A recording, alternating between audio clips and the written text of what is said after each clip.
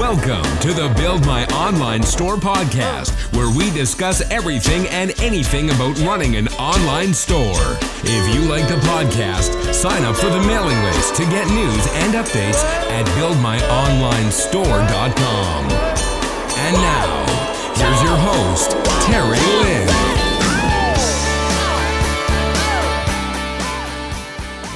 Welcome to episode 71 of the Build My Online Store podcast. I'm your host, Terry, and this week I've got Kris Damhorst, owner of Damhorst Toys, where they are the original makers of the named puzzle stool since 1971. So, in this episode, we're going to talk about customer service lessons, being in business for over 40 years across two generations. The business was started originally by their parents in 1971, so it's very interesting to hear their story on how they nurtured customer relationships throughout the years and how some of them are being repeat customers, kind of in the second or third generation. Also, some of the old school business lessons that Kris talks about that should be applied online and that can really make your e-commerce business stand out. So before we get into this week's episode, it's a super long one because I actually talked to Kris for about an hour and a half, so I'll make this quick.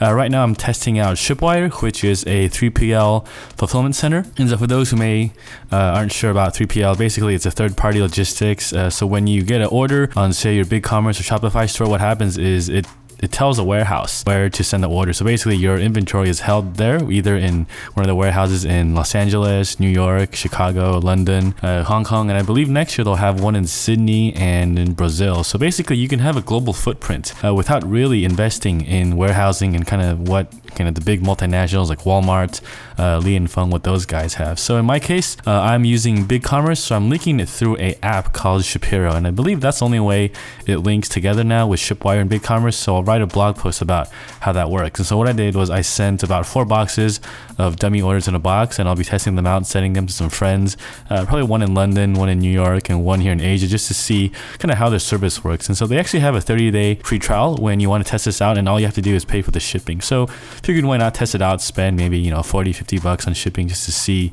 how this service works, because the last thing you want to do is send all your inventory to some warehouse and then have them mess it up. So we're trying out, and I'll let you guys know how it goes. So with that being said, let's get into this week's episode.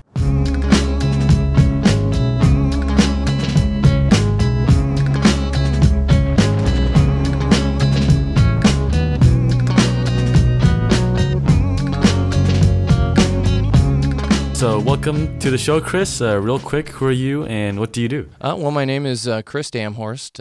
I own Damhorst Toys and Puzzles Incorporated. We're a small toy manufacturing company that's based out of Hermann, Missouri, which is basically right in the middle of the United States. And we manufacture everything right out of our location in Hermann, Missouri, and we're primarily online retail. We make personalized wooden children's toys. And it was a company that was started by my parents in 1971. So we're over 40 years old right now, and still chugging along happily. Wow. So you basically grew up as a kid into this business, huh? Yeah, I did. So my parents went full-time with this business when I was 8 years old. So they originally started part-time in 1971. And they did it out of their basement in a little house just outside of North St. Louis.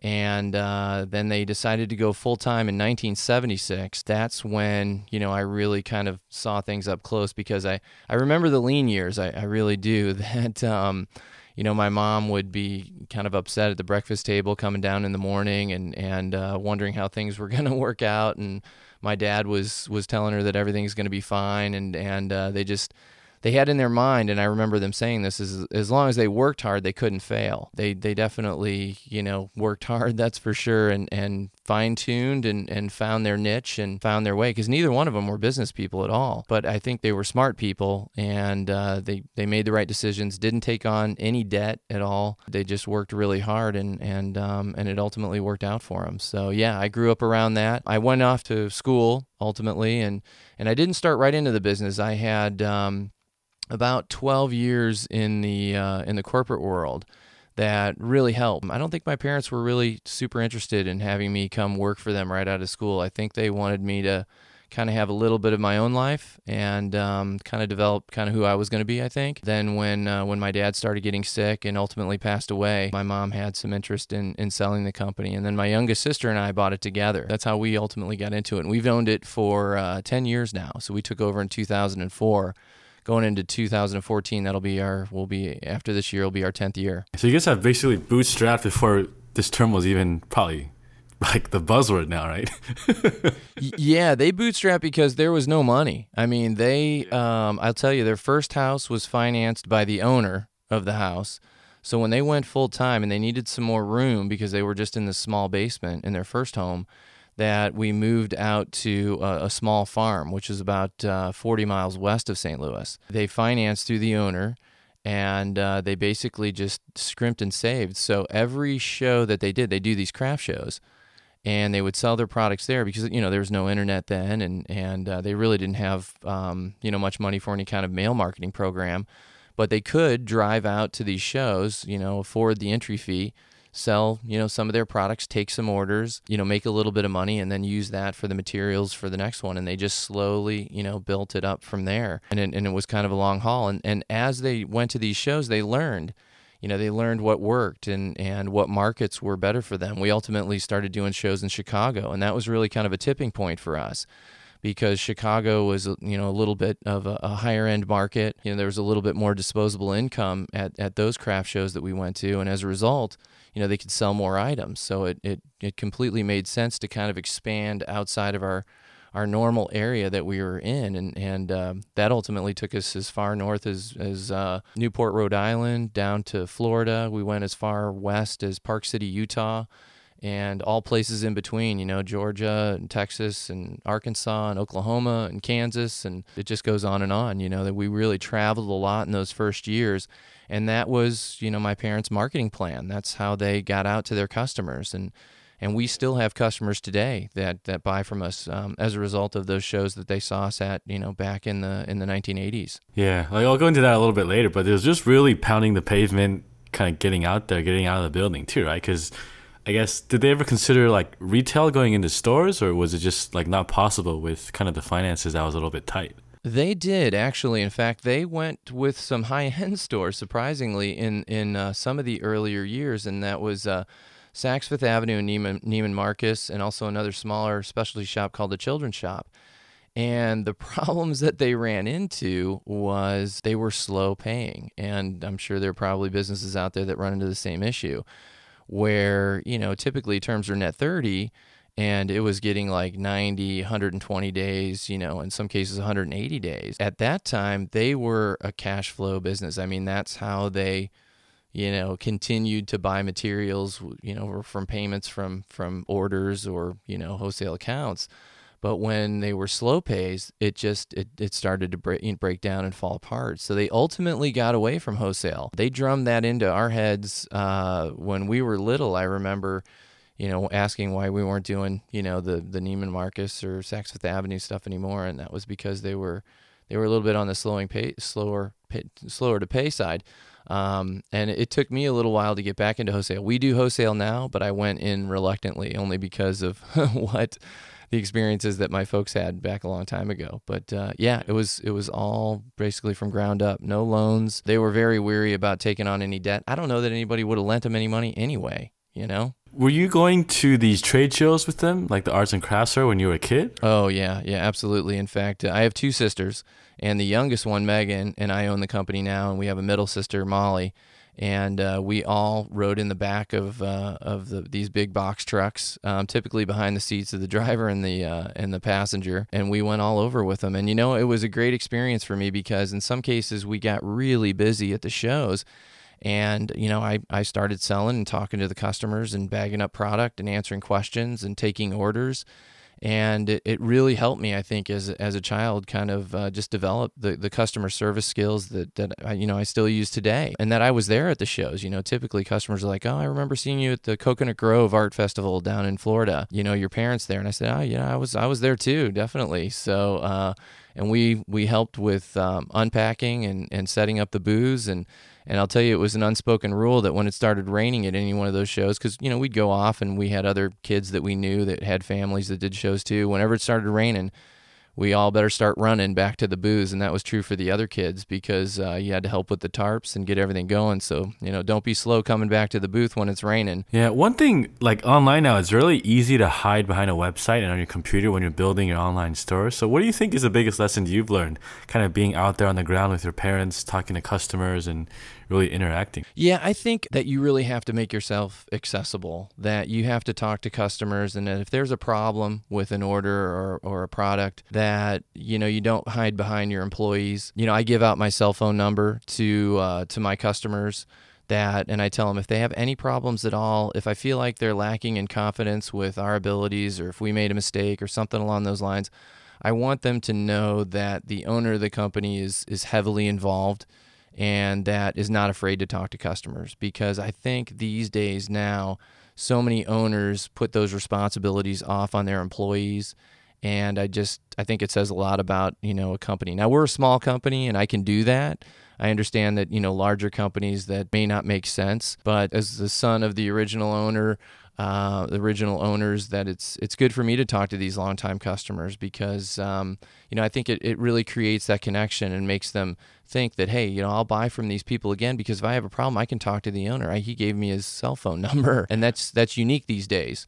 So if it's something that you can do, definitely, and I've had customers that have been upset and sometimes they just want to vent and they want to know that they've been heard. Maybe it's something that we did, or maybe it's something that's out of our control. But at least they felt like they talked to somebody who was in charge, and that's really, really important to me. It almost becomes your advantage too, right? Because big companies can't add this personal touch to their customer service. Oh, for sure, absolutely. In fact, sometimes they're a little bit surprised because I always identify myself as the owner, and that if you have any problems at all, please feel free to call me. Here's my direct line, and they're kind of taken back a little bit. They're like, oh, okay, hold on one second, and they'll write it down, and it's great. Because, our customers are repeat customers. Most of them are. That's what we need to make sure that we focus on, is keeping those repeat customers happy or turning the new customer into a repeat customer. And if there's any problems at all, that they walk away happy, or at least know they've been heard, and that they can get back in touch with me. The next question is, how many people actually call you when you give out your cell number like that? Surprisingly not that many, really. Because I'm hoping by the time that they're finished talking with me that their problem's taken care of. And, at first I was a little bit nervous about that, I'll be honest with you, that I'm like, okay, I'm going to do this. I'm going to hand out the number. It's the right thing to do. But am I going to really be sorry for this? And I was like, you know what? I'm doing it. I was surprised. People really don't really call, and I'm hoping because they're happy and that they haven't had any problems. There's a few that they just know me. We usually talk about the old days, or I tell them a story about my parents or the company, and I think that's fun for them. I have customers that I know by name. Obviously, they call me, and I'm like, yeah, how's it going? And what have you been up to? And I know their mother's been sick or something. So it's probably a handful. I bet I could count them all on one hand. Yeah. All right. So we'll go into that a little bit later. I want to go into your products a little bit. So you guys have been in business for 40 plus years. So what are your toys and what makes them different? We're the original manufacturer of the name puzzle stool, and that was what really got the company going. It's a personalized name puzzle stool that basically it sits 9 inches off the ground. It's got 4 legs, and the child's name is cut into the stool top, and the letters of the child's name are removable, and they're painted in the primary colors. That really was something new back in the late 70s. And as a result, it really catapulted the company, forward. I think that's really what made us unique. We were personalized then. I don't think a lot of people were doing personalized items back then. My folks were the type of people that wanted to make something that was, going to last a long time. So the things are built like tanks. So as a result, these name puzzle stools have stayed in families, and they've stayed with these children all the way up through college. And now we have customers that receive stools when they were a child, and they're buying them now for their children. So when they were built strong enough to withstand a childhood, and as a result, because they were personalized, quite honestly, it's hard to get rid of something that's personalized. You don't just throw it away, and it's something that's functional too. So I hear stories about kids in their teens that are using these stools to get up into their closets to get their sweaters down. Parents are using them in the kitchen to reach the high cupboards. So it's functional, it's personalized, it's a memory that they got when their child typically was first born or within their first year or second year.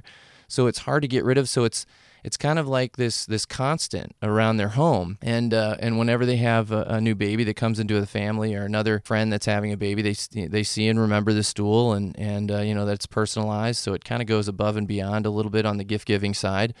And that's really what has kept us in business, I think, all these years, is that, it's something that has lasted, that's a good memory for the families, and is a nice gift to give, because the reception that they get, or the feedback that they get from the person that they gave it to, is really positive. So it makes them feel good giving the gift. It seems like a very functional product, right? Like, I'm looking at the website now. You could like use it as a regular stool and stuff like that, but you have the names that you can put in kind of in the middle too. Yeah. I mean, it's an educational thing, and Terry, you and I talked about this a little bit more. Is that having a product that's multifunctional is just huge. It serves more than just one purpose. Kids can learn their colors because we follow the primary color scheme of the rainbow. They learn their name because obviously the letters are removable, so they learn each letter of their name. And it was funny because like you said, I grew up around this, but when I had my own kids, my son actually knew each color of each letter of his name without me really prompting him. And he had mentioned he was talking about, the red J. I didn't know what he was talking about at first, but then he pointed to his stool, and I was like, oh. I said, well, what color is your, the A? And he knew that color. And so they really soak this stuff up. And parents that work with their kids when they're trying to, teach them their names and the colors, I mean, it's just perfect for that. In fact, we had one customer that takes two legs off on one side, and it makes the stool kind of tilt down on one edge, and then their baby that's they can't even walk yet, they put them on their belly in front of the stool, and they kind of pull at the letters while it's still on the ground before they can walk. So the kids are just naturally drawn to them. It's amazing. And the crazy part is, like, once someone grows up, it's kind of hard to throw away, because it's kind of like you're throwing away a piece of your childhood, right? Something that's personalized for you, you kind of grew up with as a kid, and I guess it gets really hard to let go. Well, yeah, we hear these stories too, that these kids will take their stools with them to college. And in some cases, the parents are kind of like, whoa. I've heard stories where they wanted to keep them at the house because it reminds, just like you said, I mean, the parents of them when they were babies, but then, the kids remember them because they grew up with them, in their room. So it's a little piece of home that I think they want to take with them to the dorm, or, to their first apartment, or wherever it might be. So, that wasn't, I don't think, my parents' intention from the beginning. It's something that evolved, on its own. But yeah, the personalization is really a powerful thing. It's amazing. It kind of reminds me of Toy Story 3. I don't know if you saw it, in the end when he has to throw away all his toys or leave it before he goes to college. Yeah. I've gone through that experience, when we had to clean out, unfortunately my mom passed away 2 years ago, and we had to clear out a lot of stuff, and you can't keep it all. I mean, there was so much stuff, and my parents didn't get rid of anything. So, you can totally understand what's the one thing that you're going to keep. And I think the stool has been in that list, on that, on that short list anyway. Martin, so let's go back into the business a little bit. So you mentioned you guys, since you were little kids, going to these art fairs, really just pounding the pavement, getting sales. So when did you guys decide to have the online store? I was in tech at that time, in the Silicon Valley. And I had been working for a tech company for a little while. And my mom was really technical too, and she really liked computers and was fascinated by the whole online internet thing, and she knew she needed and wanted to be in that space. So in 1998 is when they actually went live with their first website, and it was basically a friend that knew how to put it together, and there was no SSL certificate on there either too, and I mean you had to total your own total. There was no automatic totaling there. They didn't take credit cards at the time. We had to call the customers back, I think, because the shopping there wasn't really a good solid working shopping cart feature. I think at one point too, it was like, they were putting credit card numbers in with no SSL. I mean, those are the Wild West days, right, of the internet in the beginning. Ultimately got an SSL because customers were starting to complain about that. I mean, there were customers out there that knew better, than we did, and so that prompted us to get an SSL. We changed the shopping cart around a little bit, and there were, luckily, we came across a shopping cart that really worked for us, and that was something that, that we could kind of, fix to the business, because we had a lot of options on the products too. So there's some sophistication in that, with a shopping cart. Did you always want to go into family business?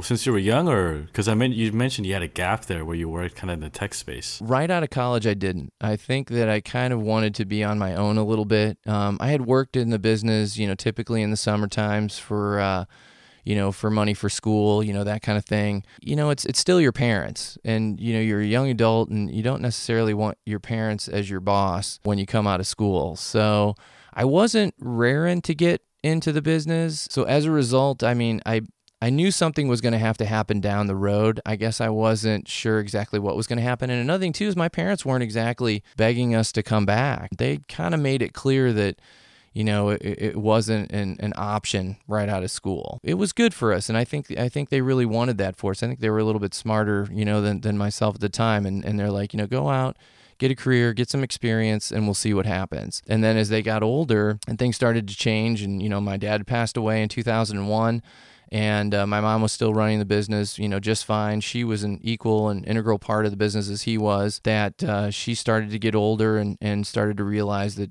she wanted to retire. And at that point, my wife and I were in a position where we thought, this could be, the right thing for us, because we had a really young family at the time, and it was a full buy-sell too. I think my mom was nervous that we'd get in there and not do a good job, or maybe, auger it into the ground, because, second generation businesses, their ability to keep things going is pretty remote, and the odds aren't good. And she knew that. And so she was like, I think the best thing for me is just to sell you it directly and put the financing together, and let's do this whole thing as a buy sell. And that's what we did. And it worked out. It really did. It was kind of the best thing for all of us, because I think she would have still been in there if she knows she still owned the business and was just turning it over to us. So as a result, she was like, it's going to be kind of an all or nothing for you. And I think she knew that we would be all in then at that point, and essentially we were. So it was good. It was good. It worked out well. Worked out very well. That's really odd that you guys did a buy sell, because I think because I'm living in Asia, I think most tend to just pass it along. Kind of there's a different mindset, right? Whereas I think when you buying it, you have a lot more skin in the game. Oh yeah, absolutely. And I made sure those payments to her monthly were on time, and that we were serious, because she would pop in pretty regularly when we first took over. My mom was really conscious of expenses, and in fact, when we first got into the business, I think all the office chairs were broken, or the most uncomfortable chairs you could ever imagine. And I remember coming in, full time finally, and I was talking to my sister and some of the employees, and I was like, does anybody's bottom hurt as much as mine does? These chairs are the worst. And so one of the first things that we did was we bought all new chairs for the office. And I thought that she was going to come in and maybe kind of reprimand us or give us a little bit of a dirty look. But she usually came in and sat down, with us in the office. And in our office, we don't have individual offices. It's like one big room, and we have these tables. They're not even cubes. It's like this one big communal office. So she would come in and sit down in the chairs, and she sat down. The first thing she said was, "Wow, these chairs are really comfortable." So she didn't give us too much trouble after that. But she was very, very conscious of expenses, was afraid that maybe we wouldn't be as conscious as she was. And when you're in it like that, and you're financed, and you watch your expenses, real carefully, and that's another thing that we really learned from them, watching as the business grew. They were always very conscious about expenses. How did you guys structure that deal? I'm really curious, because there's one sense where no one wants to get the bad side of the deal. How did you guys figure that out? Let's see. I had been in I'd worked for Ford Motor Company for a number of years, so I had seen some buy sells go down with dealerships. So I kind of basically put it in those terms, was that there was some blue sky involved. So there was some value in the company that wasn't there in collateral assets, and physical assets. That was probably the toughest part, is trying to negotiate on, what was fair. And I do have to say that, my mom did give us a lower price than regular market value. She definitely did that. But I think it took her a little while to get comfortable with that because the negotiations went on for like a year and a half. I mean, at one point, I didn't think it was going to happen. I mean, I really didn't. And my wife was like, "What's going on with this?" And I'm like, "I'm not sure. We're working at it." So it was sometimes hard to sit down and start to really talk hard numbers. Because I don't know if she was like super comfortable with the price that she was giving or if she was nervous about us taking over. Ultimately we came to a price and that included blue sky and we had a 12-year term and we're still kind of dealing with that. So we've got, I think, another 2 years left on the deal. That's interesting because I think parents don't, the parents wouldn't want to overcharge the kid, but they don't want to just give it to you either. So well, and she's thinking about her retirement as well too. I'm sure. Awesome. All right, so let's move up into the business a little bit. So how big is the whole team now besides you and your sister? So besides me and my sister, we're at 13 employees, and we have 2 part-timers out of that 13. So basically, what is that? 11 full-time, and then 2 part-time, and then my sister and myself make 15. Basically for all said total employees. Yeah. Well, I'm just trying to get a size of your business. Like, is it appropriate to say you guys are kind of like in the 5 million range annual sales, around that ballpark? Or No, much lower than that. Yeah. Because it sounds like a huge operation with like 12, 13 people. So yeah. No, it works out. It works out great. Yeah, we're not very big. I think people think we're a lot bigger than we are, and I think they're surprised to find out that that we only have 13 employees and that we're kind of in a small shop. And actually, I think I sent you the copy of the company video that I put together. That's a picture of our building is in that YouTube video. They're not fancy digs. I was a little bit nervous about that because I think people have a perception in their head of what we look like and how we operate. And you never want to burst that bubble because it's always kind of, I'm sure it's different than what the reality is. I just remember seeing some businesses that, I had a picture in my head of what they were like, and then I saw their actual facility, and I was like, oh, not as nice as I thought. So. Changes your image of the whole thing. It does a little bit, and that makes me nervous because I want to make sure that everybody obviously has a positive image of the company. But that's a function of expenses. I mean, you don't go out and buy a big brand new building with a big fancy lobby. A body shop works just fine. Keep your costs down. Yeah, like when I was in China visiting my supplier, you look at like those Gucci, Louis Vuitton actual factories. I mean, there's an image of what you see in their marketing material, right? But then when you actually go there, you're like, oh, it's not that special. Yeah. Oh, absolutely. So for sure. And so you were saying how the business is mostly online now. Like, how does the breakdown work with wholesale? Like, is it like an 80-20 split between online and offline, or how does that work out? Yeah, it's pretty close. I think that's a real close number. Probably, I mean, if we really got down, I think it's like 85-15 for online versus office or phone orders. And then of that online, our wholesale is really pretty small. I think we're only about 5%, 6% wholesale. So we only have, we have one big wholesale account and then a few small ones that are, kind of mom and pop, for lack of a better word, that are online retailers, but do well, online. And they do well for their business, and they sell a lot of our products too. But we really only have one big, online wholesale account, and again, it accounts for kind of a small. I've never really wanted to be heavy in wholesale for a number of reasons. Your business then is so based on theirs. Like if we lost the big wholesale account that I mentioned, it wouldn't kill us. But if we were, 90% wholesale and 3 of those wholesale accounts were a majority of our business, I would be a lot more nervous than I am. So it makes it kind of nice. And, if those guys go out of business, which, they do frequently, that would really put us in a tough position if we were a majority wholesale. Not to mention you have to make a lot more products in order to, really create the revenue stream because, you're selling it at such a discounted rate that, at some point it stops making sense. Yeah, and also the cash flows you were talking about, how they have the net 30, 120, sometimes they're late. These big organizations, it's delayed to like half a year. That's just crazy. Oh, yeah. And we had that situation last year, maybe 2 years ago. I can't remember exactly. And I was getting relatively concerned. And because the first thing they do when they start having a slow period is they stop paying. They stop paying their suppliers.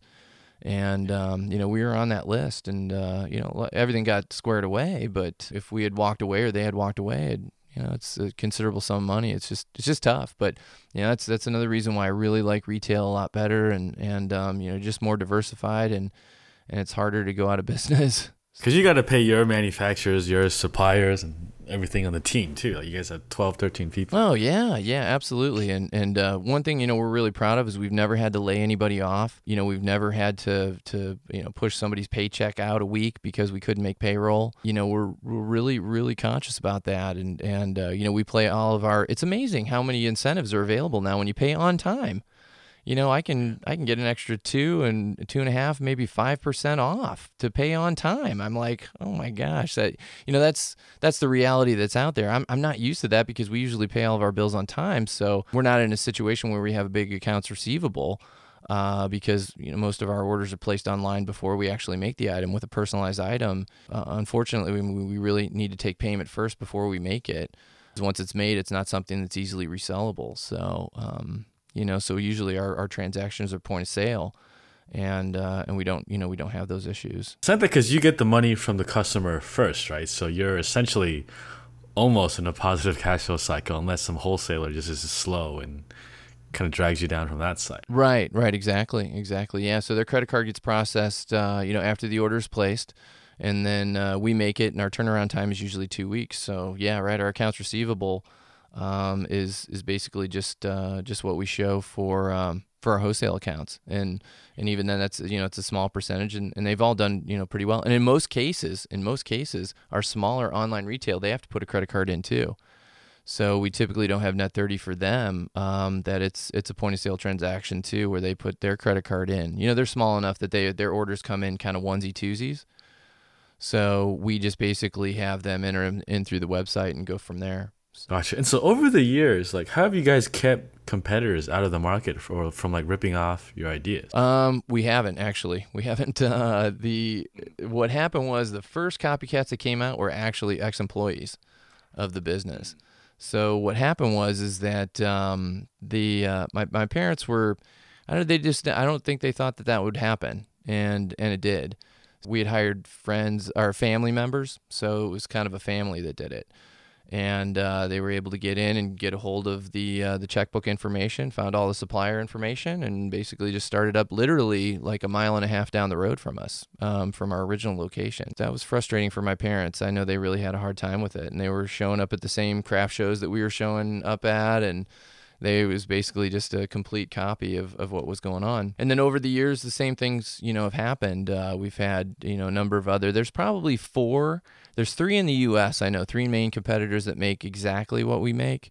And then there's one in Canada too. I did patent one item, and my experience with that really wasn't that great, to be honest. It was really expensive. Even if someone copied it, I would have to go after them legally, and it would probably cost me as much to go after them legally as probably what they would probably take, whatever market share you might want to say from it. So the only hopes that you can, have from a patent, I think, is that you're going to try to scare someone off. But, if they're making money with it and the legal expenses are going to fit within the profit margin, they're going to do it. And meanwhile, it creates a lot of stress, and it's time consuming for you, and it's expensive, and anytime lawyers get involved, it's just, it affects the bottom line so quickly, so try to avoid legal action, at any cost that you can. So, we did patent once, and I don't know.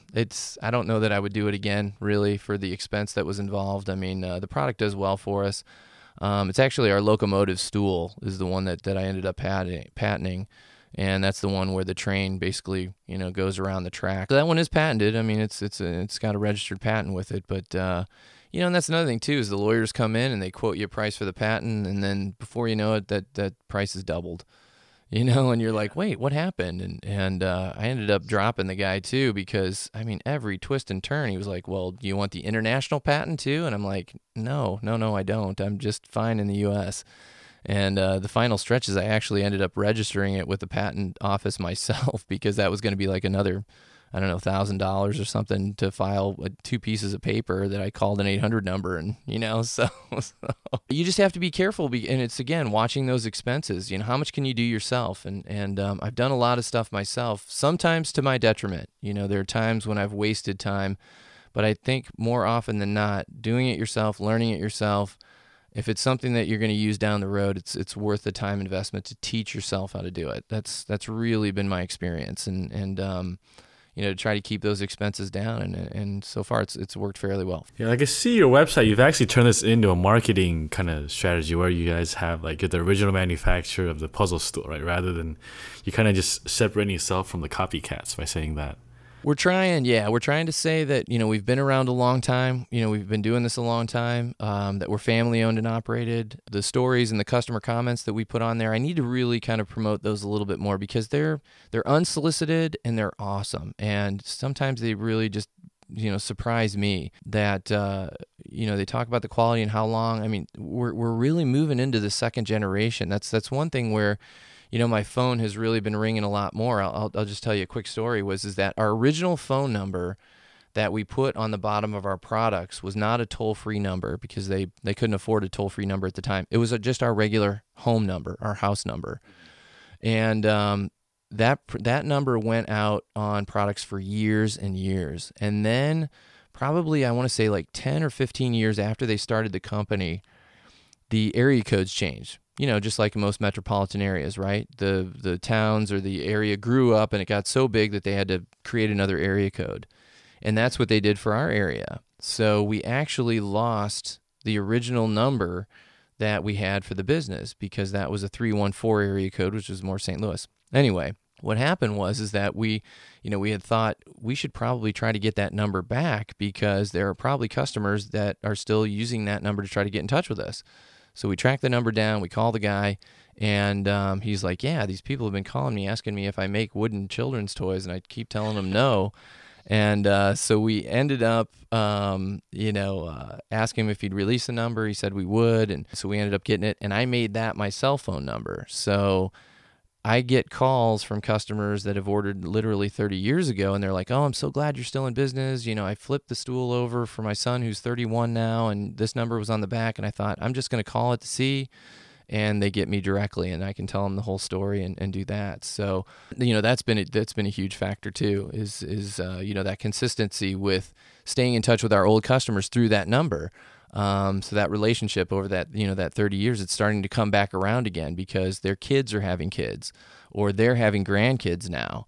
And they want to get in touch with us. So. Wow. That's crazy. That just blows my mind. Cause a lot of stores I talk to, like they're under 5 years old probably and still kind of bootstrapping or kind of when you're like a second generation business, it's a crazy perspective you have than most guests I have. Yeah, right. I mean, starting up now, because back then, I think when my parents were starting the business, there wasn't, there weren't there were toys out there, obviously, but there were some major players, and, a lot of it was the plastic stuff, but, there wasn't a whole lot of wooden children's toys out there. There was a few, but nowadays, my goodness, I mean, I don't know if you're familiar with Melissa and Doug. It's a corporation now, and they have a huge line of products from, low quality to high quality. And so, they're not heavily personalized.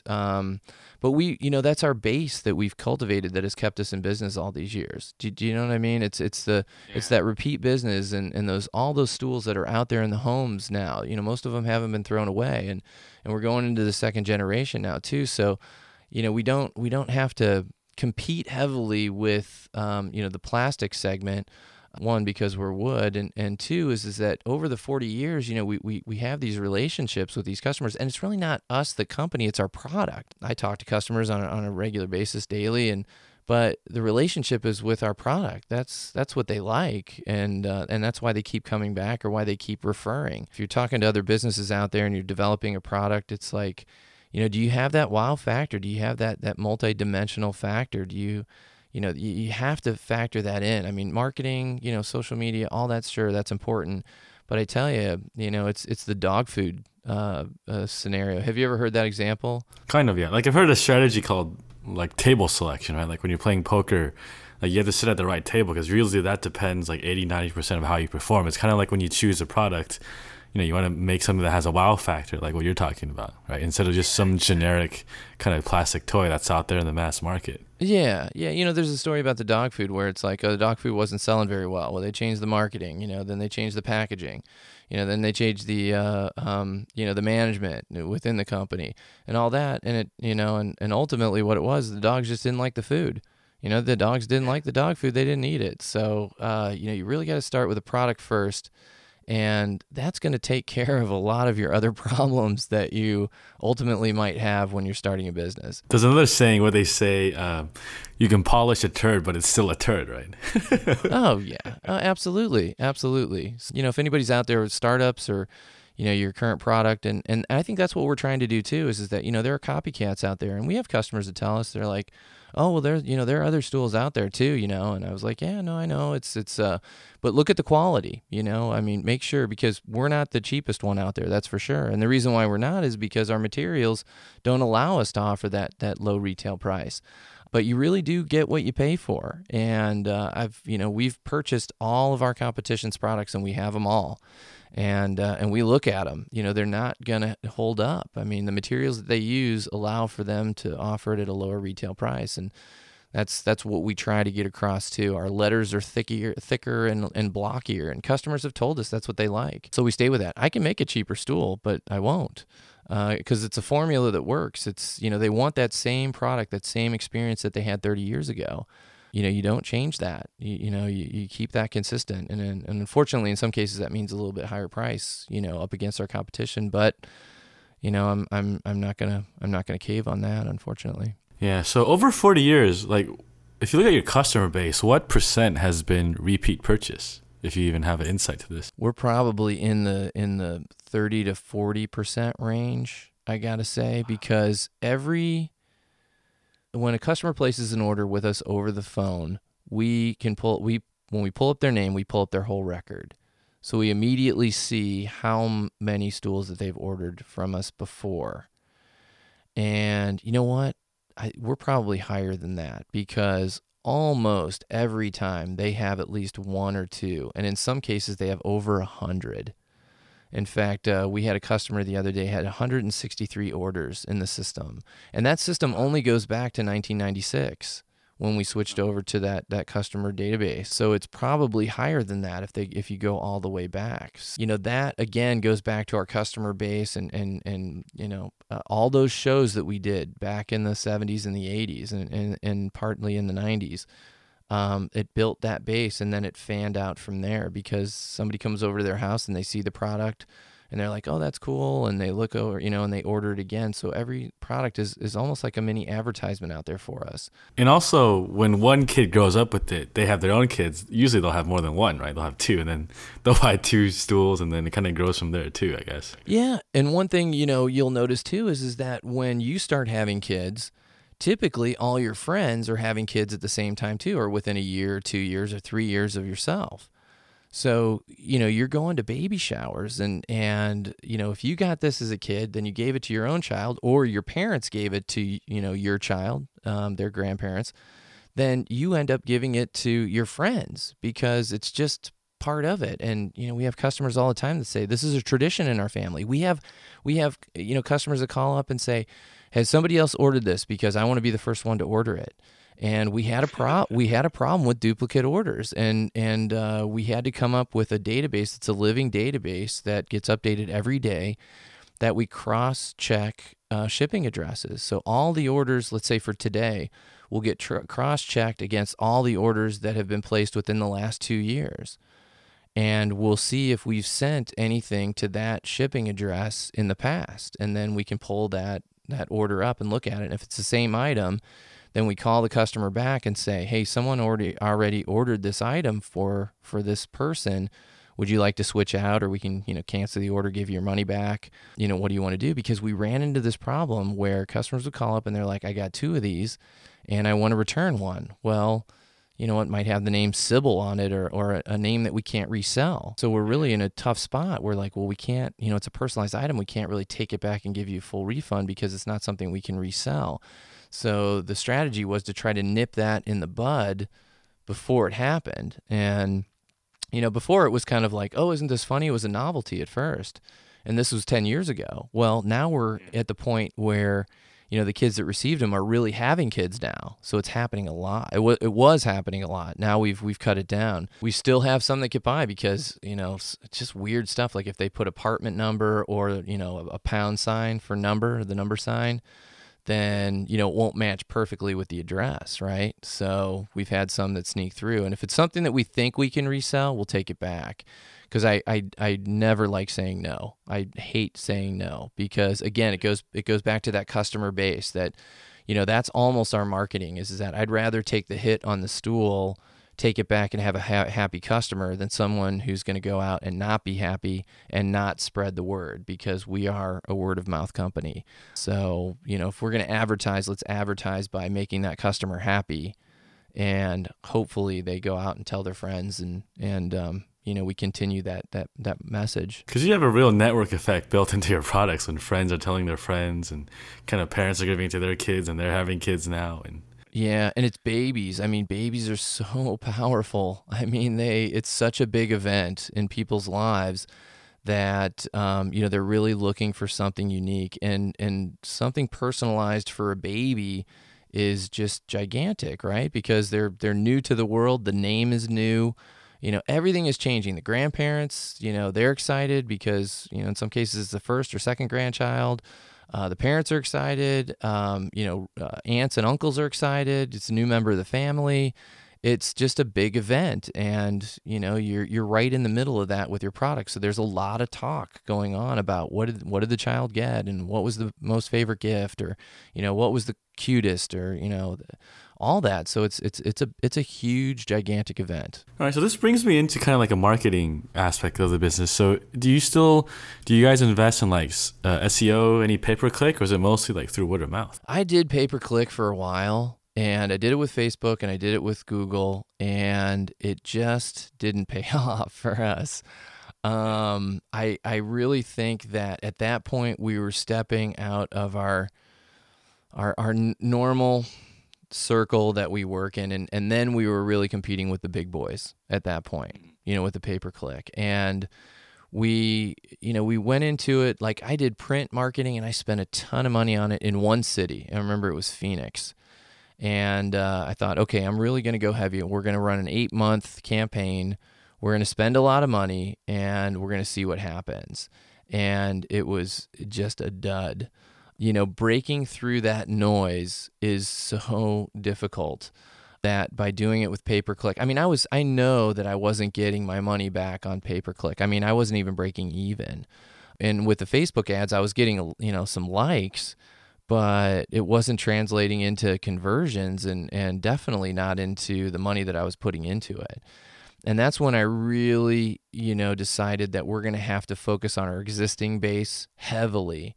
And that if I'm going to spend this money on, marketing or pay-per-clicks or anything like that, I would much rather spend it on, a customer that, got duplicates, and we're just going to take it back and give them full credit back. Do you know what I mean? That we're just going to take care of problems. Like, customer gave us the wrong address, the incorrect address. Well, if the package comes back to us, we have to charge them $12 to reship it back out. I mean, that's our cost. So we eat that now, because people expect that, and they're unhappy when that happens. So I would much rather take that money and put it toward customer satisfaction, because I think it will go further for me than a pay-per-click. If you're in a heavily niche market, then pay-per-click might work, but it's from the money standpoint, it just didn't really work for us. So all of our focus really is on our base and making sure that our base is happy and that they have a way to, tell their friends and family about us, and that we're accessible, and that our information is out there, on Pinterest or Facebook or Google Plus or, anything like that, whatever platform they might use. But we're not actively going after it with dollars. You guys are playing the long ball game where you're saying, all right, we'll take this money, improve the customer experience, in the payoff that somewhere down the line he'll tell his friends, he'll kind of be an advocate for us, rather than actually finding him with $1 through an ad. Yeah, absolutely. Because I'm really concerned that we're out there in front of people that just are not our customer. that, and I know you can segment it, a little bit, but there might be people out there that see the ad for sure and that definitely click on it. But, you look at our bounce rate and it's super short. I mean, they're like, oh, no, this isn't for me, but I'm off, So, but meanwhile, it just cost you whatever, $1.50, $2, $3 a click for that. And, you're not getting that money back. That's totally gone. So if you're going to risk dollars, I'd rather risk it on customers that already know us and that, are in a situation like, we really need to do more high touch stuff. And we've started to do that. To get in touch with customers directly and because there are real advocates out there and to make sure that they're super happy and stay in touch that way. That would be money better spent. Yeah, because it's a lot easier to get someone that's bought from you to buy again or just to continue the relationship too. Oh, yeah. Yeah. And, it's just common sense too that it's so expensive to get a new customer. It's so much cheaper to take care of an existing customer that has already found you, has already taken the chance on you, has already purchased from you, than to go out and get a brand new, never heard of you customer before.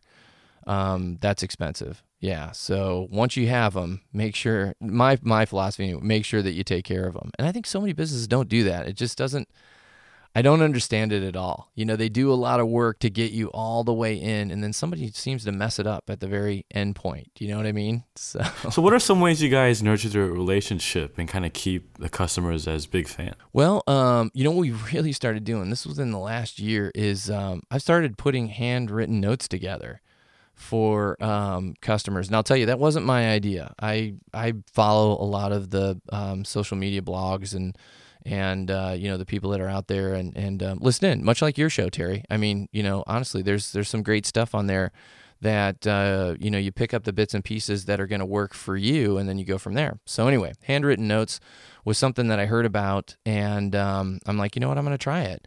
And it's amazing. It's absolutely amazing because in the digital age now, a text, even an email is not as personal as a handwritten mailed letter, because someone pulled out a piece of paper, pulled out a pen, took the time aside, hand wrote it out, and then signed it, mailed it, dropped it in a mailbox. There's a lot of effort in that in today's age.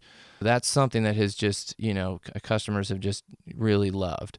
We don't do that. We don't do that many. I would like to do more. I need to do more. Another thing that we do too is personal emails back too. Like I'll type the email myself, and so if customer says something in their in the comment section of their order that's like, oh, I bought from you 30 years ago. I remember seeing your parents at a show, in Kansas City. I always make sure that my office manager, and she's really good about saying, here, this is an order. In fact, I did one this morning. I had one this morning. She gave me an order ID number. I looked it up, found the customer's email, put an email together that basically said, hey, I just wanted to take a moment to thank you so much for the comments that you put together. My mom and dad were probably the ones that you met at the show in Kansas City. I can't tell you how grateful we are that you think of us again and again. And if there's anything that we can do for you, please let me know. Here's my direct number. I usually throw my number in there. Or email me, and then I sign it, Kris Damhorst, owner, Damhorst Toys and Puzzles Incorporated. And probably 70% of the time they reply back and they're like, thank you so much for your note. I really, really appreciate it. So I guess I consider that kind of high touch too, and very, very important, because nobody does that today. I mean, it's so simple and it's so powerful, and it doesn't cost me anything. And it's just the right thing to do, to maintain that relationship, to say, hey, we're here for you, and that's what sales are all about. It's what kind of relationship do you have with your customers? And I want to have a good one. I hope we have a good one. Yeah. Like, I think the barrier or like the bar is set so low now that when you just do something simple as this, you're like, wow. Because like when I sold my first batch of wallets, oh yeah, it was only like 30 units, but I wrote like a thank you, like a 4 or 5 sentence thing. And then when I actually met some of my first customers, they're like, they already knew me already, and it was crazy. Yeah. And like you said, the bar is set so low that it's easy. I mean, it's not even hard. You got to take the time to do it, but it's so well worth it. And, you're establishing a relationship, and you're just putting in their minds that memory, you know what I mean, of that person. Because I think people want to help small businesses. They want them to succeed. And if you're doing the right things, they'll come back to you again because they feel good about buying from you because they know it's not a heartless, corporation that they're sending their money to. And if they have a problem, they can get satisfaction.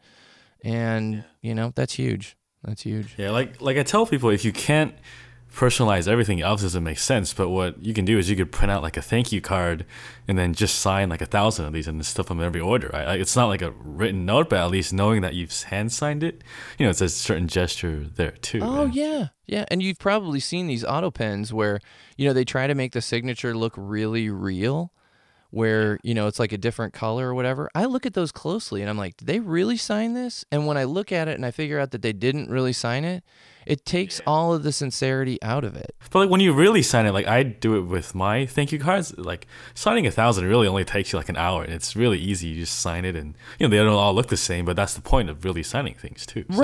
Right. Yeah. I mean, you took the time to sit down to sign the card and send it out, and that means that you're thinking about your customer and that you want that relationship there.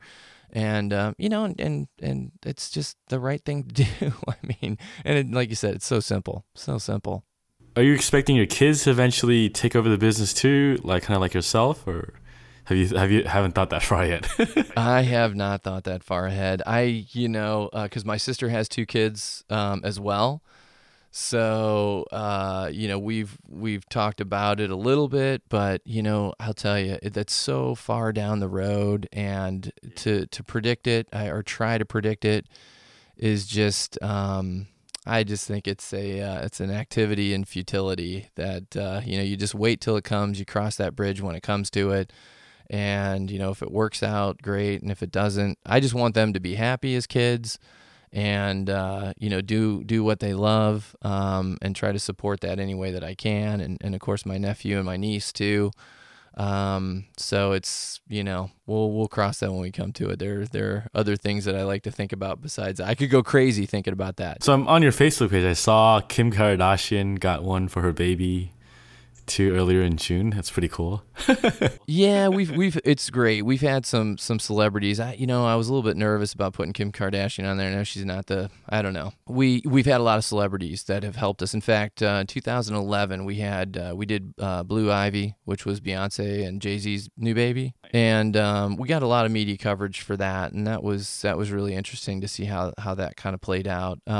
It was really helpful. A lot of local media, and then they picked up, but it was really a lesson on how media works, because what'll happen is St. Louis did the three main St. Louis channels did stories on it, and then what happens is their affiliates in different cities will pick up that same story, modify it to fit their format, and then replay that story. It was a lesson to me is that if you get local coverage, it doesn't necessarily stay local, because if it's with NBC or ABC or CBS, another news organization like we had the story pop up in Texas, in Kansas, I think one like Illinois.